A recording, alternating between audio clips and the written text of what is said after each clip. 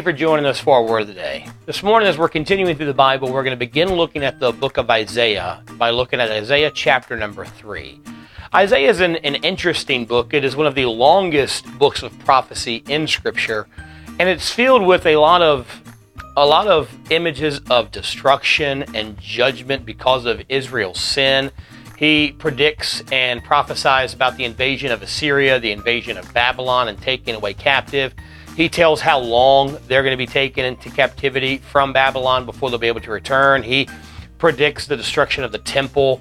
And so his book is filled with a lot of really terrible and scary prophecies, but it's also filled with a lot of hope. The book of Isaiah has the most prophecies about the Messiah, talking about the coming of Jesus Christ to die on the cross for our sins. He tells about when he's going to come, where he's going to come, how he's going to die, what his death and burial and resurrection is going to do for us. So while it has a lot of images of destruction and death and judgment, there's a lot of hope in the book of Isaiah. And he prophesied, he began his ministry under King Uzziah of Judah, but he prophesied to both Judah and Israel, the northern and the southern kingdom. He lived in Judah, in Jerusalem, as a matter of fact, but he prophesied to kings of both nations to warn them about the coming judgment of God if they refuse to repent of their sin. As a matter of fact, he talked about the invasion of Assyria in the northern kingdom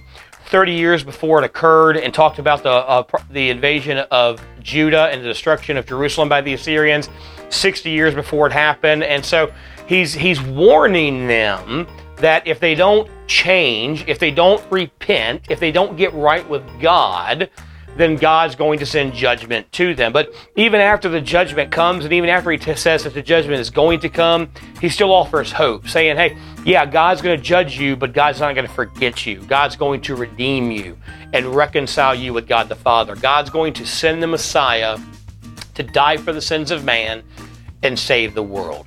But one of the main issues was their sin, and he really talks about it in chapter 3. Look at verse number 8. For Jerusalem is ruined, and Judah is fallen, because their tongue and their doings are against the Lord, to provoke the eyes of his glory. The show of their countenance doth witness against them, and they declare their sin as Sodom, they hide it not. Woe unto their soul, for they have rewarded evil unto themselves. So Isaiah, he right there says the biggest problem God has with them is not just their sin, but the fact that they know they're sinning and they don't care. He says they've sinned against God with their tongues, with their actions, and with their attitudes. And a lot of times we understand our actions can sin against God, that the things we do can violate God's glory or violate God's holiness and be a sin against him. We also know that it's the things we say, but sometimes we don't realize that what we say is a violation of God's word or violation of God's law, but also their countenance. They were proud of how they were living. They were proud of their sin. They were proud of how they treated people. One of the main issues that Isaiah had with them and that God had with them was that the rich and the rulers of Israel were taking advantage of the poor. They were taxing them or enslaving them for their own benefit. They were ignoring the plight of the poor and the homeless and the sick and the downtrodden. The immigrant, he even talks about how when the immigrant came into the land, they didn't care about him. And it wasn't just that they were openly sinning or they had this vile sexual sin or they were just blaspheming God. They had an attitude that they didn't care about anybody else. They only cared about themselves. They ignored the hurt of everyone around them. They hurt other people to benefit themselves. And so we need to be careful about our actions sinning against God. And sometimes when we sin against God, we know it's a sin and we feel that conviction, we repent. Other times we're doing things against God that we don't care if God sees it or not, because we're fine. Nobody else sees it. We think we're getting away with it. Or the way we talk to people, the way we use our words to hurt people is a sin against God. But mainly the way we feel about people.